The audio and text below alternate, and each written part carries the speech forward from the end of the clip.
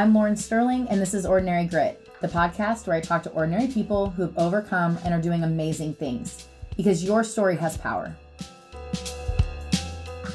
All right, here we go. Second Tuesday of July, and this one is so rich. Melodie is refreshingly transparent. It's going to make you want to know God's word, to fight your battles. It's going to make you find grit to use your story, even the most painful parts. There's just so many powerful nuggets here.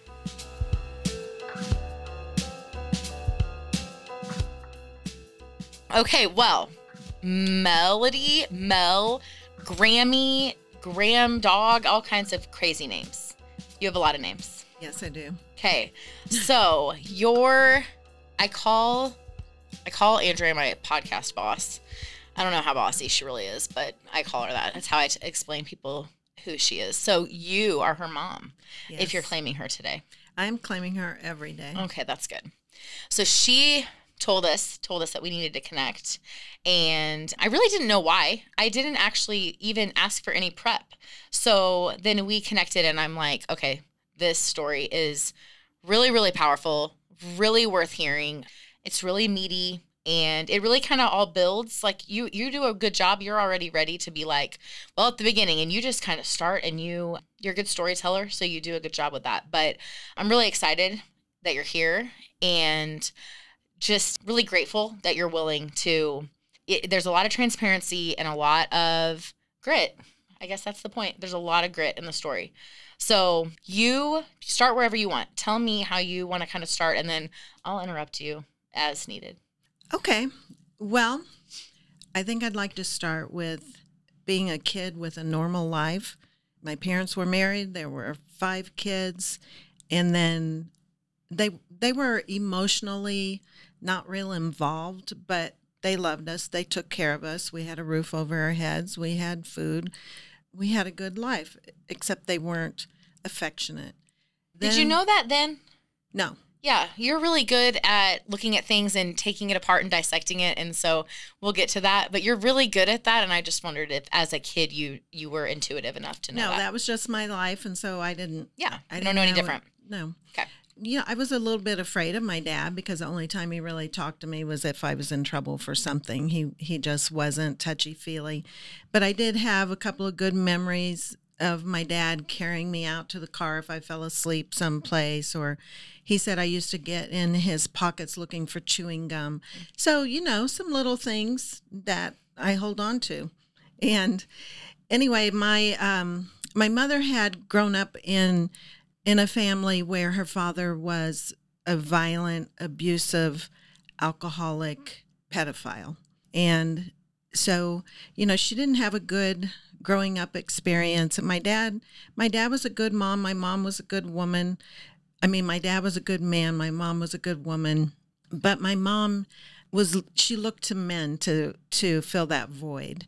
And so she eventually met a man that she left my dad for, and my dad told me later that she'd had numerous affairs, but she left my dad for this man, and he was a violent, abusive alcoholic. How old were you? I was 8. Okay. I was 8. So where do you fall in the 5 kids? Middle. Okay, that's what I thought. Middle child. So eventually then we moved back to our hometown. She left him. We moved back to our hometown, and that was where my mom's brothers lived, who were also pedophiles. And so because of that, my sisters and I were molested. In fact, my older sister, which I'll talk more about, she was raped for the first time when she was 9 years old.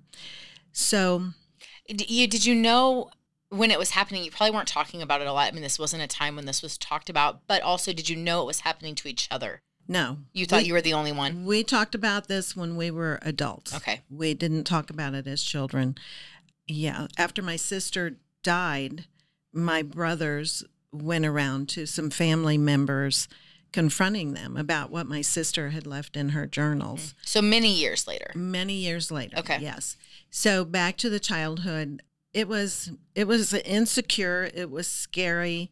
We didn't know when my mom's boyfriend would go berserk and beat her up and tear up everything in the house, and we would run for the police down the street, or we would run across the street to use the neighbor's phone, because one time I remember him just jerking the phone out of the wall. Just very, very violent. So it all reached a head. My mom called her brother. He came and moved us from St. Louis to south of St. Louis. So then we were in the town where her brothers were and her dad, and she met another man, and eventually, and not after too long, they moved in together. And he was not as outwardly violent as the other boyfriend had been, but he was abusive. He was abusive to my older sister. He was abusive to my younger brother and sister. My older brother and me, he never abused. I think he was afraid of my older brother. Anyway, when I was 16, my mom left him, and she had met someone else. And one night in the summertime, the previous boyfriend called. I answered the phone, and he asked for my mom. And my mom said, I have to go now. Bud is here. And that was the new man she was seeing. And I don't know how much time passed, maybe 30 minutes, maybe 45 minutes. And I was a block away at a park, and I heard what sounded like firecrackers, 4 firecrackers. And it was in the month of July, towards the end of July. And I walked back toward my house, and there was a police car parked on the side of my house. And there was a boy that I knew from school. He was a sheriff's son. He was there, and I guess the sheriff was there. I'm not sure, but they were around the outside of the house, and we said, what's going on? And he said, you just need to go on. And I said, well, I live here. And so then he said that there had been a shooting, and my mom and the new man that she was seeing, Bud, had both been shot through the kitchen window.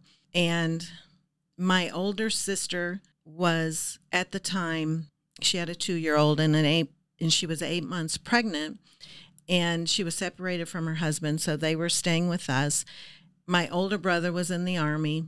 I was living in the house, and my younger brother and sister. And so my younger brother and sister and my older sister ran into the kitchen, and they saw that scene. And, I would just like to say that about violence, that it's so unrealistic in movies and what we see on TV, how people experience violence, and they stay in the same house. They just go about their normal lives. They just move forward like it's nothing. Right. And we had nightmares. We were terrified. I remember one time I went down in the basement to do laundry, and I saw a hand trying to open a window in the basement, and I just freaked out. Well, it was my brother trying to fix something with the window. And one time I was working at a little dairy bar not too far from our house, and I heard a siren heading that direction, and I kept trying to call, and nobody answered the phone, and I was hysterical because I didn't know what had happened. And you just heard it. It was just in the town, but in your Right. mind, that emergency Right. connected with what happened at your house. Right. And even my younger brother, who was, I'm thinking he was 10. No, he was 12 at the time. He would have horrible nightmares, and he would come get in bed with my 14-year-old sister and me because he was terrified. Yeah. And I remember watching the windows, and after that I would always be very afraid of windows. So it's just, it breeds a lot of fear that you have to fight through to come out on the other side. Because I'll talk about, grief and fear actually go really hand in hand. I see that with my kids. But what happened in that scenario? The boyfriend, he died pretty quickly, correct? He died. He was dead on arrival. Okay. At the hospital, and my mother had one bullet in her brain, and they said that there was no brain activity, and they kept her alive on a respirator for a week, and then she died on her own, which really that was better for us, that we could still see her and touch her and talk to her. Had a little bit of closure. A little bit. Yeah. Yeah. Yeah. Okay. So, I mean, that's that. I would say that explains a little bit of the fear, not just because obviously a major act of violence and a string of violence, a history of Yes. scary men, unfamiliar Yes. men, but living in your home, but then also the grief, the loss. We don't have the history of violence in our story, but my kids all in different ways, maybe not all, there's 8, but like several of them in different ways, grief accompanied fear. Some irrational. My littlest guy all of a sudden is afraid of tornadoes. I mean, that isn't how his dad died. So there is especially in kids, a connect there too, but no, there was no one guiding you through That's it. that conversation either. Right. That's it. There was no one to help us process the grief, the fear, not only of what had happened, but what does the future hold? Right. So I don't know how long it was a crime scene and then you obviously lost your mom, but at some point in there, you ended up back in the home and your older sister was raising you guys. Yes. Okay. Yes. Really, we were raising ourselves. She had a 2-year-old, as I said, and then she gave birth soon after that, the next month, less than a month later. So we all took care of each other. We helped take care of her children, and that's how we got through. Okay. So then, I mean, that's late high school or mid to late high school for you. She was about 21. So then what does the next seasons look like? Well, after that, I had a boyfriend at the time in high school. And after high school, when I was 19, I got pregnant and we got married. And he also had a drinking problem.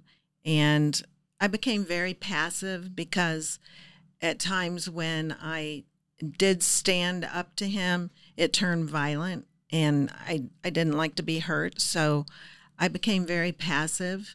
And I say I became very passive, but the truth is I didn't have an identity to begin with. I didn't know who I was. I really didn't have passions in life. I didn't have strong opinions. I really was just very neutral, shut down, very shut down. And I think I had depression for quite a few years. And so I got married, and it was not pretty. It was... Well, and you were young and pregnant. Mm-hmm. Yes. Didn't have great examples or a picture of any kind of marriage. It is impressive. You were with him a long time. So there is something about you that wasn't quite like your mom in moving, dating a lot. It was the same guy, but it may be some of that just neutral passivity. Yeah, I've been told I'm a very loyal person, but also I stayed with him because I never wanted my kids to experience divorce, and I thought I was doing the right thing. I thought I was doing the Christian thing by staying with him. I found out that he had been unfaithful, and we went to a Christian counselor who pretty much told me that I needed to buck up and forgive him, but he never changed. He never changed. So let's talk about the faith piece, because you started talking through that. What did that look like growing up? At what point did it become something that mattered to you? Even with bad guidance from a counselor, it mattered to you that you were attempting to do what God wanted. How did that happen? My only experience with church was my grandparents were Christians, my dad's parents, and so we would go there for Easter and we would go to church with them.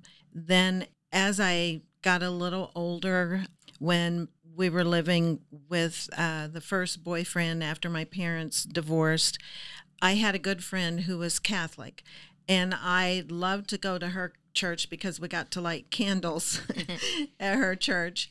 After that, once we moved back to our hometown, and my mom got with the second boyfriend, the one who ultimately shot her, he would make us go to church somewhere on Sunday. Nobody took us to church, so because I had to go to church, I went with my girlfriend. Her family went to church every Sunday, and they would pick me up, take me to church with them. So he required it, but just was like, go find one. Right. It was like a way to get rid of us all, I think, on Okay. Sunday morning to make us go to church somewhere.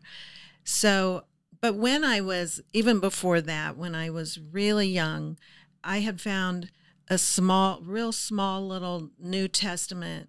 I remember it had a red cover, and I was probably only about 6, maybe 7, and I heard my sister one night, my older sister, when she thought I was asleep, I heard her praying out loud, and it really struck something in me. That was, I think, the first time ever that I had really thought about God. And so I would just hold that little New Testament. I guess I could read at that point, but I remember holding it in bed when at night. I just held it.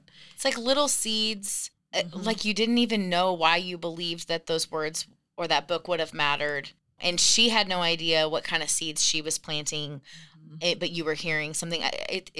I've said that God kept me on a really short little leash, Mm-hmm. and in a way, that was what God was kind of laying these little, like planting these little seeds and kind of messing in the soil before He was Yeah. growing anything. Yeah. So Yeah, I love the way that he has of just so gently drawing us to him. And that's what I believe I felt as a little kid. I felt God drawing me to him. It makes even me, in the midst of really hard, yes, it makes me very emotional to think back and just remember that. Then later, my dad's parents, my dad would come get us from time to time, take us to my grandparents' house. And I remember one time in the summer, they were having a revival at their church. And I wanted desperately, I mean, the Holy Spirit was moving on me so strongly. And I was probably about 11 or 12 years old, that I desperately wanted to go to the altar, but I was too shy, too backward, too awkward, and I just couldn't go in front of those people. I just couldn't do it. And so I stood at the pew and I asked Jesus in my heart, and I really meant it, and I felt the difference until I went back home to my home environment. And the main thing I want to say, Lauren, is about my childhood, there was so much shame. Shame about my mom living with men, and what do the kids in the neighborhood think? What do my friends think? Just so much shame all the time. Shame of being sexually molested, shame of my parents being divorced, just shame upon shame upon shame. Yeah. Okay. Well, and I would assume we'll talk a little bit more about that, but yeah, that's a good just understanding of what that felt like, and really how poorly we communicate. I mean, you had even family that allowed for the blame of what some of the things that happened to you to be on you, and that's a really common thing in sexual abuse. Yeah. So sometimes it's not even said. In your case, it was said that why did you allow this, or it was your fault, but it is a really common thing. So I'm hoping that some of this conversation is freeing for other people with that similar part of their story. Right. Okay, so we are raising each other. We're living in that house. Let's maybe. Well, we're past that. You got married. He was messing around. You went to counseling. They tell you it's your duty or your Christian duty. So at some point, you felt released. I mean, that changed. So how did that play out? Well, this is how that played out. I was having issues and going to the doctor, and I found out that I had STDs, and I had been faithful. So I was so, how sometimes your mind won't absorb what you know is truth, because if you absorb it, you have to make a decision that you're not ready to make. Yeah, if you admit it or say it out loud, action has to follow. Right. Yeah. So I knew that, because I knew he had that affair before, and I was telling myself, well, the diseases that I now had could have been from that. So finally, I kept having issues, and they were getting worse and worse. and to where my health was really in danger. And so finally, I just called the county health department and said, I need some answers. I need some black and white I need somebody answers. to shoot straight with me. Yes. What is the reality of the details here? Could this be old? Right. And they told me the truth. No, it cannot. And so I knew that he had been being unfaithful again. So I told him I wanted a divorce at that point. So we divorced, and I ended up with a hysterectomy.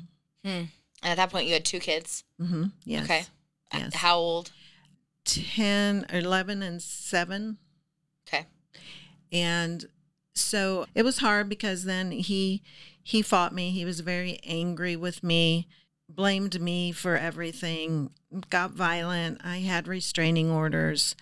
And then eventually his second marriage failed. And so then he directed his anger towards her and he left me alone. You got kind of some reprieve. Yeah. Right. Okay. Right.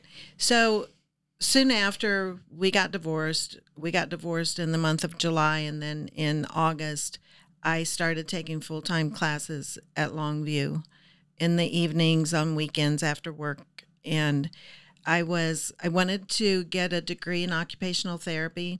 And so I was taking the prerequisite courses to be able to do that. So what made you do that? Like, what made you had previously really not had strong opinions, like you said.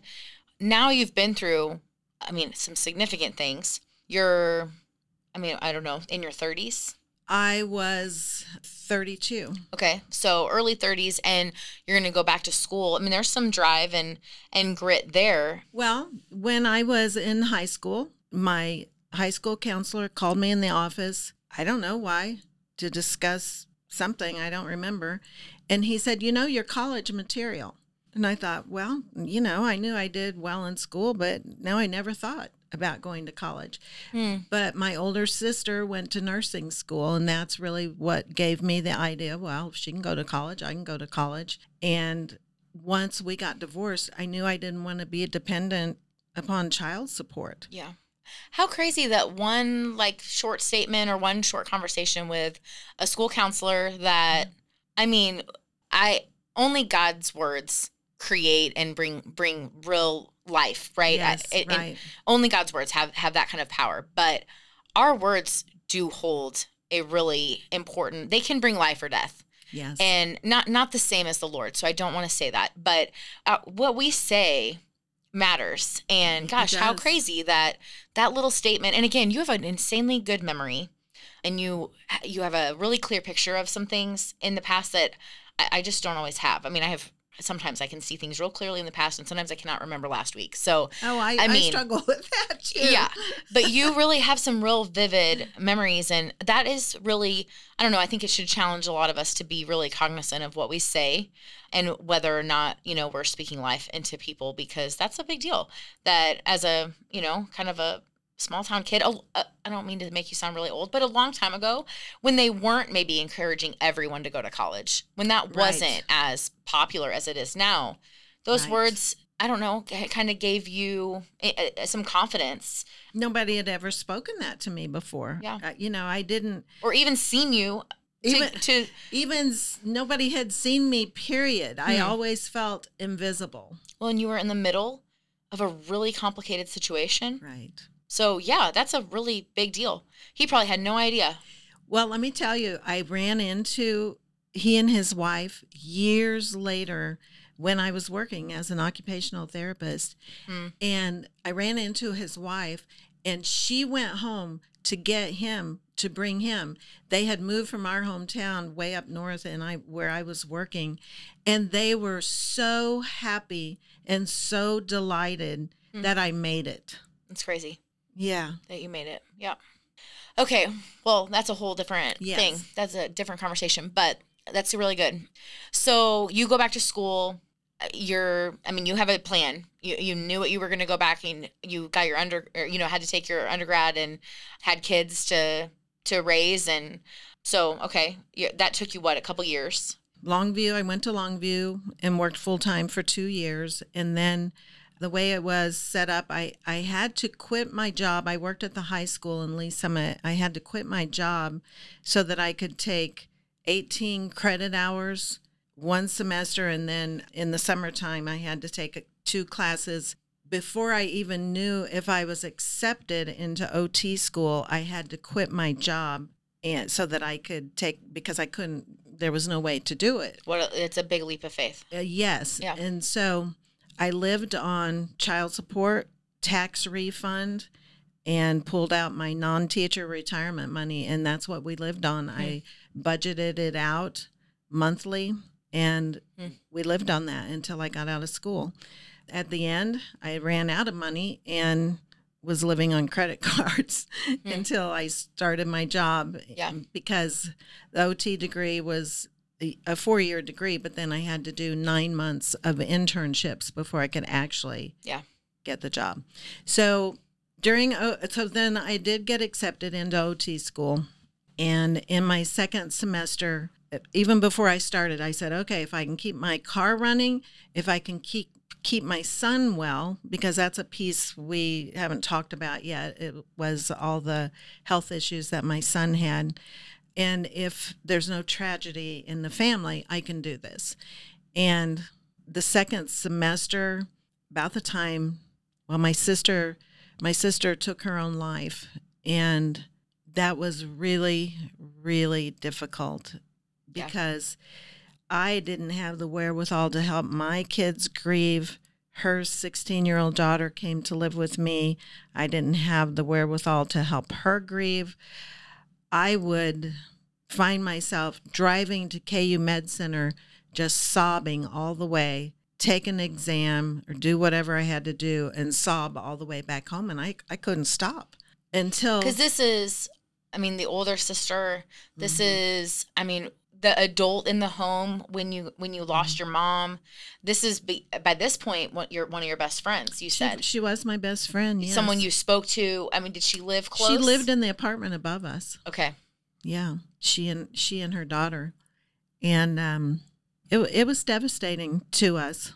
And I read a book that helped me to see that I had to let go of her, that she was an adult, I was an adult, that it was not my job to have gotten her through life, because I'd always been an emotional support for her. And really both, I'm sure, because you grew up in such a traumatic situation, you were all probably in some ways kind of stilts and propping each other up. Yes. You were each other's, healthy or not. There's probably a lot of codependent things that ended up coming from a lot of that, but you're propping each other up. You're trying to make it. Yeah, that was it. We were surviving, and we were helping each other survive. And she was a psychiatric nurse. She was working on a sexual trauma unit with ritualistically abused women. And I think her own sexual abuse was becoming more than she can bear, because there is something, you're not old enough to know this yet, but there is something about as you get older, your stuffer wears out and you just can't stuff the stuff you used to stuff. So she was getting help, and after she took her own life, I went and met with her counselor, and she told me that she had had a couple of different suicide plans. And so anyway, she was in the hospital trying to get help for her depression, and she took her own life in the hospital. So that was a really hard time, and there were lots of mornings, before I woke up, before my eyes opened and I was awake, I knew I didn't want to wake up. And I found myself driving down the highway thinking I could just pull over in front of that semi and nobody would know that it wasn't an accident. I wanted to die. Anyway, it was a really hard time for us. And the stress of everybody's grief, not really being able to help my kids. My son got really sick about the time of my sister's funeral, and he was sick for about 3 months. And sometime soon after that, My car burned up, caught on fire and burned up. Well, and you said that, was it during the funeral? You were gone a week and you missed. I was gone a week and a half, and the OT program moved so quickly that in a week and a half, I missed 7 exams and 4 papers. That still sticks in my mind all these years because I counted it up, and but they were so good to me. They told me, the director of the program said, "You tell me what it is we need to do for you, and we will do it." She said, "If we need to hold a place for you, if you need to drop out this semester, I promise we will hold a place for you." And I said, "Well, I borrowed money to go this semester. I can't just let it fall by the wayside and borrow more money." And so she said, "Well, if you need to finish later, if you need to take all summer." They were trying to do everything for me. The first exam I took when I got back, I think I got a D. She called me in her office. She said, did I push you too quickly to make up that exam?" I said, "No, I pushed me. And so it was just a day by day thing. But lots was happening. So, I mean, those are just one of those things can make somebody feel like they're losing it. And you had a chronically ill child. Yes. Another, probably a teenager-ish or a preteen 15, at that point. 15. Okay. And then lost a pivotal, really important person in your world, and financially taking care of things by yourself. And there's a weight that comes with that, with trying to be the parent, both parents, with grieving kids. And I mean, there's any one of those things could have made someone just feel like they were losing their mind. And at that point, my ex-husband was still working against me. Okay. Instead of trying to be there for the kids, he was working against me and not being there for them. And in fact, being abusive to them in different ways. Yeah. Yeah. So it's very lonely. Yes. And very hard. So, I mean, you kind of reached a point of like, I'm losing it here. I reached a point where two occasions during that season of life that I just started sobbing from deep within and couldn't stop. Just couldn't stop. What does your faith look like in that season? I wasn't going to church. I wasn't trying to serve God. I think God was holding on to me, but I wasn't looking to him for direction. Okay. And anyway, we got through that time, and I did graduate from OT school, and it got better. For myself, what helped me was that when I realized that she was an adult and she was responsible to get her own life healed, and she knew I loved her, that was all I could do, was love her as my sister. And so I was able to let go of her. Someone said to me during that time, "You need to let go of your sister." And I thought, that's the most cruel thing anybody's ever said to me. But it was truth. It was truth. Well, I did need to release her. Of the responsibility of her. Yes. That stop carrying the burden. Yeah. That it was my fault somehow. Yeah. Which I think is kind of a typical reaction when people lose someone to suicide. Sure, for sure. And again, you guys had a closeness and a type of relationship. We can do coulda, woulda, shoulda in really so many kinds of death and so many kinds of things. And I said, even when Scott died, right away, I said, I don't have any regrets. We did all the things. We said all the things. And then I want to say like 90 days later or so, the enemy still started kind of tapping on my shoulder too.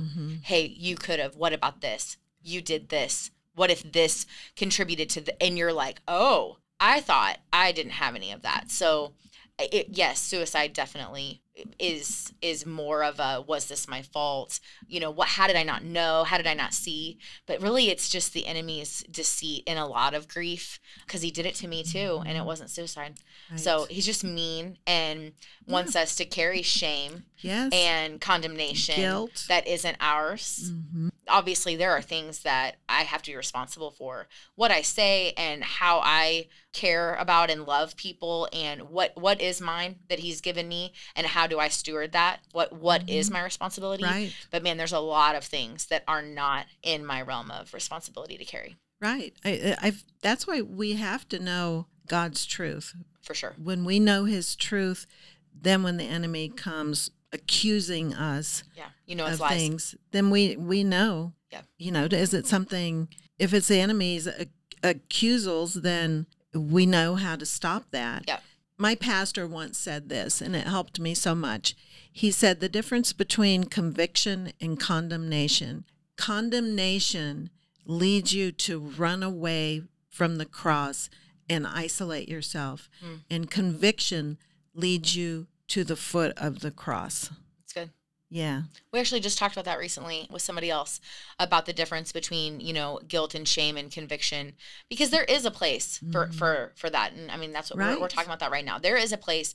Otherwise, I can just be like, well, sorry, that's just my personality. Right. No, if I said something awful, or if I am not loving someone the way that God's asked me to, if this is my thing to steward and I am not doing well, there's conviction. I mean, there's times that the Lord's been rough with me sometimes. Me too. I'm a direct communicator, and sometimes the Lord talks right back the same way. Lauren, shut up. That is not acceptable, So that conviction is part of a relationship with a father and part of me becoming more like him. Holiness is going to come with conviction. And that's painful. It's chiseling away. It is. It doesn't feel good. No. But it's not the same as condemnation and carrying around shame and things that are not your fault, especially as a history. I don't know if we've ever said this on here, but a pastor a while back said, I think I know who it is, so if someone wants to ask me later, we can cross that bridge. But he said that the lie that we believe first is the lie we believe the longest. And that has been a really interesting, I've used that so many times in conversations with people. For you, it's potentially that you believe things were your fault, that you were bad. Right. From a little girl, right? Right. And so then later to then have to walk that out as a 30-something with your sister, I wonder how true that really is. Because I think it's true for me. The lie that we believe first is the lie we believe the longest. Well, I think it could inflict the deepest wound. Well, and I know the enemy isn't all-knowing and can't be everywhere. He's not, does not hold the power of God. But he can know enough, as much as God lets him. I mean, use Job. He knew how to get to him. And if he knew how to get to me as a kid, it really, over time, as you watch, as I age, the things that trip me up are often very similar to the same lie that I believed when I was young. Just a little bit different. He's a deceiver. He's a liar. And that's really all he's really good at. And he's really not that smart. So he really is going to have to use the same things over and over and over. I mean, the same tricks go back to the garden, right? Right. Like same lies. Yes. God didn't really say that. And it makes you not trust him. God's not trustworthy, So, I mean, go back to God wasn't taking care of you as a kid. Where was he? This is your fault. And you are this bad kid. And now you're a bad wife. And now you're a bad mom. And I don't know. That's just like a human that said that. But I think there's some truth to, if we can go back to what's that way that the enemy lies to us. Sometimes he packages it differently, but over years, he's still saying the same lie. Well, I can look back to the first time I was sexually molested by my grandfather. And it was on the back porch of their house, and there was a screen door, and my grandmother was in the kitchen. And I was so young, I didn't even know that he had done anything to me. But when I walked in, that's when everything changed. When I walked into the kitchen, my grandmother said, "Don't ever let him do that to you again." And suddenly, I was a bad little girl. I was a dirty little girl. I'd done something wrong. I didn't know what it was. Grandma was mad at me. I wasn't acceptable. All of these things took root. Yeah. And so then being sexually molested more times, it just heaps the shame on again. There was one time my grandfather had a stroke. He was completely paralyzed on one side, and they were staying with us, and he molested me. And just as he did it, my grandmother walked out of the bathroom and saw it. And do you know what I realized as an adult later in a healing course I went through? She had said, "Don't ever let him do that to you again." And okay, well, there was the shame. I let him do it again. Only it wasn't my shame. Mm-hmm. I didn't let him do anything. Right. It was all him. You're a victim. Right. They're an adult using power over you, but there is such a creative manipulation there to blame. And that is the most powerful thing that I try to help people to see, is that, when you're a little child and things like that happen to you and people put shame on you and no one comes alongside you and helps you to process that pain, or help you process, well, honey, that wasn't your fault, that's not your shame. Right. Then you just internalize it. As a child, you internalize it. Well, it becomes your identity. Yes. It becomes who you are without the power of a powerful story. Right. It just becomes your identity. Because the devil has stolen Yep. the identity, the true identity. Absolutely. Yep. And so then as we grow up and we learn the truth about who God is and who he says we are, Who we really are, yeah. and that his promises for us are true, it's a process of absorbing that and taking that in, and exchanging that truth, all those truths, for all the lies that we've believed. Okay, so that's a good segue. Why on earth would you sit here and be willing to talk to this girl you don't really know about some really hard things? What makes you willing to do that? In the year 2000, I went to a Women of Faith conference, and Sheila Walsh was speaking, and she was telling a story about her son being sick, and the Holy Spirit spoke to me so clearly, you have a story. And I put it on the shelf because, yes, I did have a story. I did not like to speak in front of people. I preferred to be in the background. I didn't like to do speeches in high school. I didn't want to be in front of people. But God had a different plan for me. It's my passion. It is my passion to help people walk through their pain of the past and to see themselves from God's perspective, and to see them grasp it, that, oh my gosh, it wasn't my fault. I'm not bad. I have a chance at life. I have a purpose. I have a calling. I have a destiny. And when did that happen for you? When did that start to happen? Obviously, all along, God was keeping you. But when did you start to grab a hold of that? I think even before I grew a lot as a Christian, I would talk to different people and they would say, you have a lot of wisdom. You're very wise. And I began to realize that God had given me that, and that he had given me a voice to help people, because I had been through so many different things that I could empathize with people in a lot of different situations. Yeah, for sure. So, and there was one morning I was praying, I was crying out to God about something that was going on in my life. And the Holy Spirit said, it's a gift. I've given you many gifts. And I realized he was talking about the trauma and about turning those wounds into weapons to be used for him. That's a really powerful perspective. But the Holy Spirit even gave me that phrase. Even told you that, yeah. Yes. Yeah. Yes. But it's the truth, because God doesn't want our pain wasted.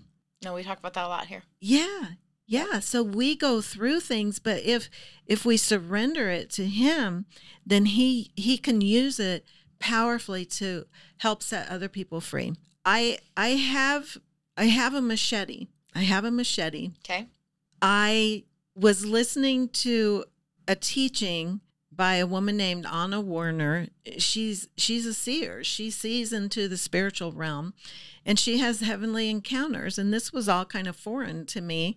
And she said that she will be in a hallway and she'll ask God, can I go in there if there's a room with a door closed? And he said, so there was a room. He said, yes. So she went in and she said it was room that had armor, all different kinds of armor. And she said, God, can I choose one? Yes. So she said there was one that had teeny tiny little pearls sewn together, and all of these teeny tiny little pearls made up this beautiful armor. And she said, God, I want that one. And I'm saying, well, God, I want an armor made of tiny little pearls. And here is what I heard. You are jungle woman. Your weapon is machete. Okay, so that sounds crazy, I know, but You're so cute too. You don't look like a jungle woman. but I journal. I pray and I listen and I journal. And one morning, the Lord had given me a vision that I was going through a jungle, and I had forgotten all about this. I found this. I didn't even remember writing it. I was going through a jungle, and there was a group of people behind me, and they were weak, they were emaciated, they were starving, and they were following me, and I had a machete, and I'm cutting down brush and weeds, and I'm leading them out. And I know that I'm leading them to this clearing, and when I get them to the clearing, there will be help there, and they'll get well, and they'll get healed, and they'll get strong, and then they will go out and bring others in. Mm. And so I saw that, I read that, and I thought, oh my gosh, I didn't even remember this, but it confirmed what the Lord said about you, are a jungle woman. Mm. Your weapon is machete. So I told my brother that, and he bought me a machete. So I have a machete. That's very cool. So, but you do that. You lead people out of the jungle now. I do in a healing, really different way. Yes, I do healing and deliverance ministry with people. And it's emotional, mental types of healing. Where you're, helping people be able to go back and identify the hurt, identify the pain, the lies. That's a big piece. Yes. And be able to move forward. And so in a crazy way, you are a jungle woman. Yes. Clearing the way. Yes. And that's kind of John the Baptist like too. I kind of picture, he was making a way too. He was leading people back to Jesus, but he was, kind of odd and ate some weird things. And I picture him being really strange and maybe a little bit not relatable. And you're certainly not relatable. Like people, you're easy to talk to. So you're not quite as weird as John the Baptist, but that's a lot of us have a job to make a way. And in your case, you're getting to use some really, really hard things that you could easily be like, God, you didn't have to do it that way. Right. You didn't have to make me go through that. And you could pout and you could be bitter and choose not to then be the person that paves the way for other people to get freedom. But it has been a long process. Yeah. I didn't get there overnight. It's been a long process for me. But that humility is important too. And that is endearing and helps you be relatable. So acting like we have it all together and that it was easy, one is bogus, but it also isn't. A lot of people have a really hard time. A lot of people struggle for a long time, do bitterness for a long time, are angry for a long time, relapse a couple different times before they can, whatever it is. And unforgiveness is a huge, huge piece of it. Huge piece. Of others and themselves? Yes. Both. Yes. Sometimes forgiving self is the hardest part. Yeah. Yeah. Oh my gosh. So many good things. Yes. So many good things. Okay, well, is there anything you want to say that you didn't get to say or that you don't want to leave out or, I don't know, I feel like so many, I really would just like to say that without God, I wouldn't have made it. I was a completely miserable human being, and I didn't know how to come out of it. And I used to cry out to the Lord and say, Jesus, you say in your word that if you're my Savior, I have freedom and abundant life. So why don't I have it? And eventually I learned that's the beginning. Salvation is the beginning. But working out our salvation is engaging in God's process of healing, restoration, and transformation. And it's so worth it. It's so worth going back through the painful situations to get his perspective and to move on. And honestly, God has healed me so much. And I'm not saying I'm completely healed. He dealt with me on self-reliance just last summer strongly. But I wouldn't want to go back. There's nothing to go back to. So healed is relative too. Like healed doesn't mean that you don't talk about those hard things. Mm-hmm. Doesn't mean that they don't matter. They actually matter hugely. That's a huge part of your ministry. Right. So healing, being healed, clearly we're healed in a way that when God looks at me, he sees his son and he doesn't see my brokenness and my sin. So that's healed like once and for all. I mean, healed and salvation, in some translations, those are actually the same word, that because I am saved through Christ, I am healed. Mm-hmm. Okay, but in the world and as a human in my flesh, there's a whole lot of brokenness. And so I think healed sometimes can be a relative, because if healed means that no longer hurts me, I no longer feel anything when I talk about that, or I'm not going to talk about that anymore, then we're all in trouble. But instead, I think healing, or at least the process of healing, is that you're using it, that your perspective is different, that you see it as God giving you weapons to wage against. It says that our weapons are not like the world's. So you're able to use your story and your past and your hurt as weapons to help other people move forward. I just think that is healed. Now, again, are we whole? Am I perfectly holy and done, complete? Well, no, I'm still here.